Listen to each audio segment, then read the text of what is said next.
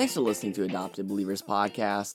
I'm your host, Daniel Nelson, and today we're going to be seeing the call to action in Isaiah 6, 8 through 13. So today's readings are going to come from the ESV. So Isaiah 6, 8 through 13 reads, "And I heard the voice of the Lord, saying, Whom shall I send, and whom will go for us? Then I said, Here I am, send me. And he said, Go, and say to this people, Keep on hearing, but do not understand. Keep on seeing, but do not perceive. Make the heart of this people dull, and their ears heavy, and blind their eyes, lest they see with their eyes, and hear with their ears, and understand with their hearts, and turn and be healed. Then I said, How long, O Lord? And he said, Until cities lie waste without inhabitant, and houses without people, and the land is a desolate waste, and the Lord removes people far away, and the forsaken places are many in the midst of the land. And though a tenth remain in it, it will be burned again, like a terebinth or an oak, whose stump remains when it is felled. The holy seed is its stump." So today we are going to see two things. 1, the call, and 2, the action. So notice what God says. This call is not so much a command, so much as an open-ended question. So believers aren't obligated to obey, they want to obey. So I think it's a little funny here. Today I'm going to be talking about free will and irresistible grace. Normally we think of those as opposed to each other, like if it's irresistible grace, how can it be free will? However, I'm using both, so either you'll think I'm inconsistent or you'll like me. I'm not sure which one it is. Hopefully you'll like me, but this is just what I believe the passage communicates to us. So we have some free will here and we have irresistible grace. How do those work together? So first, we got to go back to the opening scenes of this setting, Isaiah's call. So first, we see Isaiah as a sinner who needs atonement. How do I know he needs atonement? Well, God atones for him. God wouldn't have touched his mouth with a coal if he didn't need atonement. So that's where I get that. Pretty simple. So God atones for Isaiah's sins with the coal on his mouth. God wasn't going to have someone in his presence who had that sin on him unatoned, so he atones for it. So then God calls Isaiah to serve. So this is where the free will and the irresistible grace come in.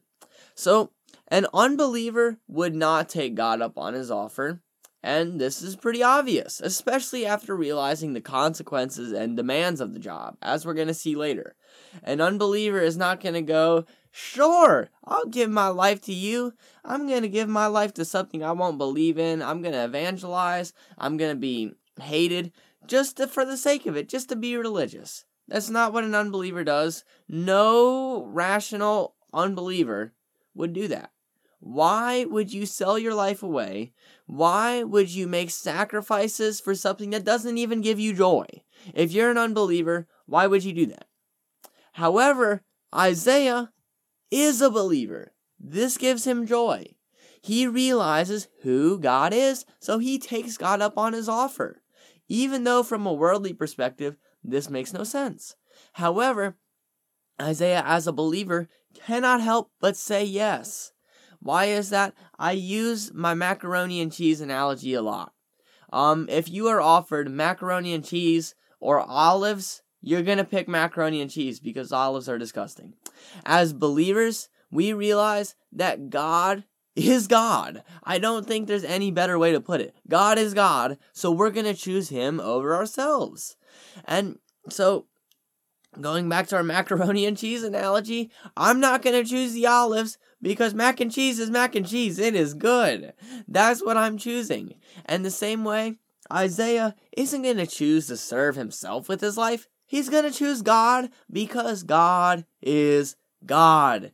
This is why theology is so important.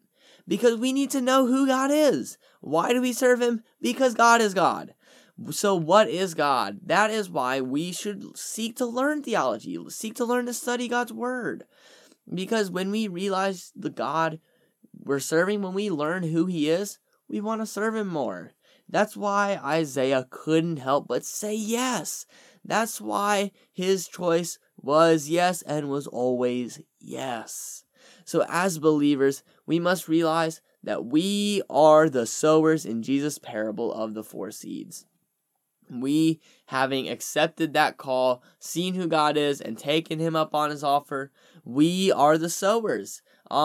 If you aren't familiar with that parable, Jesus basically compares spreading the gospel to a sower who throws seeds on all types of terrains. On a road, on good soil, on bad soil, rocky soil.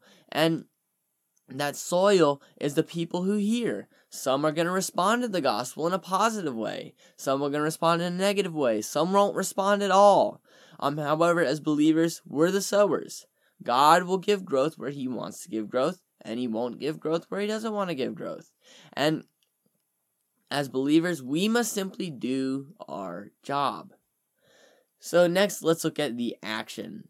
So we must realize that spreading the gospel is not easy at all. When we look at the sower, he was 1 of 4. So only 25% of the time did he actually get a response. And in practice, a lot of times we won't even get 25% of the people we evangelize to become believers, because we live in a fallen world. People who have not received regeneration from the Holy Spirit don't want to get saved. And no evangelization strategy we use is going to change that. Rather, what will change that is prayer. Praying that the Holy Spirit would open their eyes. Because our job is simply to put the Son, Jesus Christ, in front of their eyes. If the Holy Spirit opens their eyes, they will believe. So our job is to plant those seeds. Planting those seeds, putting the Son in front of them. That is our job. I've done this podcast for a while now, and I've given chapel messages. Not once has someone repented and believed on the spot, to the best of my knowledge. But that's okay, because I've done my job. I have sowed those seeds. I have made God's Word known. I have shown you Jesus. I've done my job. And I don't say that to brag. Rather, I say that as an example. It's okay if you don't have someone weeping and repenting on the spot. Those are good things. Like, if that happens, great for you. We think of the day of Pentecost. Thousands of believers, or thousands of unbelievers, came to be believers. And that's a good thing. However, that's not going to happen all the time. We have to be real. With Isaiah, it didn't happen at all. However, he was still faithful. He did his job. So, Isaiah's actions were even harder for him. He had to deal with Israel, who rejected his message all his ministry. And that's got to weigh him down. I mean, think about it. Constantly being told no isn't going to encourage him. It's not going to be like, woohoo! No responses for the past 20 years. I'm doing something right. That's not the normal reaction. However, Isaiah is doing his job, and he leaves Israel without excuse. God was likely punishing Judah for years of sin, so he refused to give them regeneration, thus not allowing them to accept Isaiah's call. And so verse 10 does sound harsh. However, it is completely just for God to do this. God gives Judah exactly what they want: eternity without him. So today, we must ask ourselves, are we being faithful in spreading the gospel, regardless of the response, or are we being lazy and failing to do our job? Thanks for listening to another episode of Adopted Believers Podcast. Be sure to subscribe on your favorite podcast platform.